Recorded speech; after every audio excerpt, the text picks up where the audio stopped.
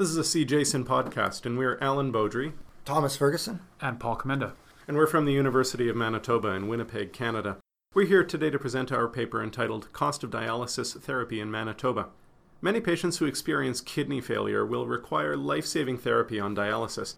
The economic impact of providing dialysis is substantial, with Canada spending approximately $2 billion to provide dialysis treatments every year.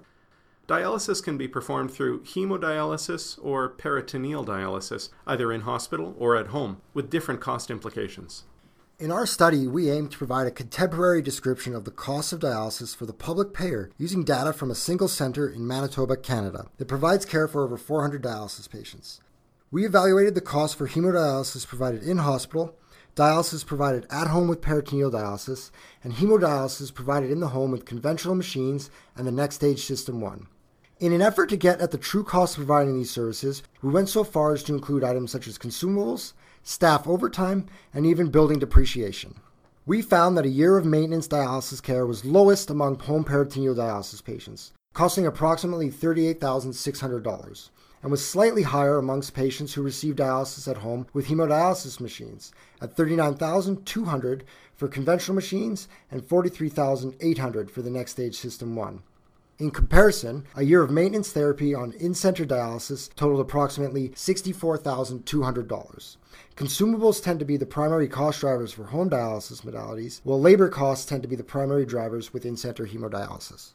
Training expenses were the highest for home hemodialysis, with conventional machines costing approximately $24,400 versus $16,100 for the Next Stage System 1, and were $7,200 for patients trained to perform peritoneal dialysis.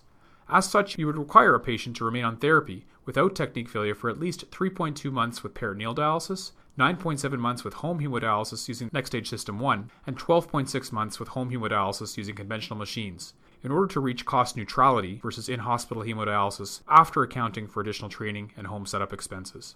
In summary, our findings suggest that home modalities continue to offer exceptional value for money in comparison to the in-hospital alternative and should be recommended in patients who are capable of self-care. Thank you. This podcast is copyrighted by the American Society of Nephrology, all rights reserved. All content in this podcast is for informational purposes only and is not intended to be medical advice. This podcast should not be used in a medical emergency or for the diagnosis or treatment of any medical condition.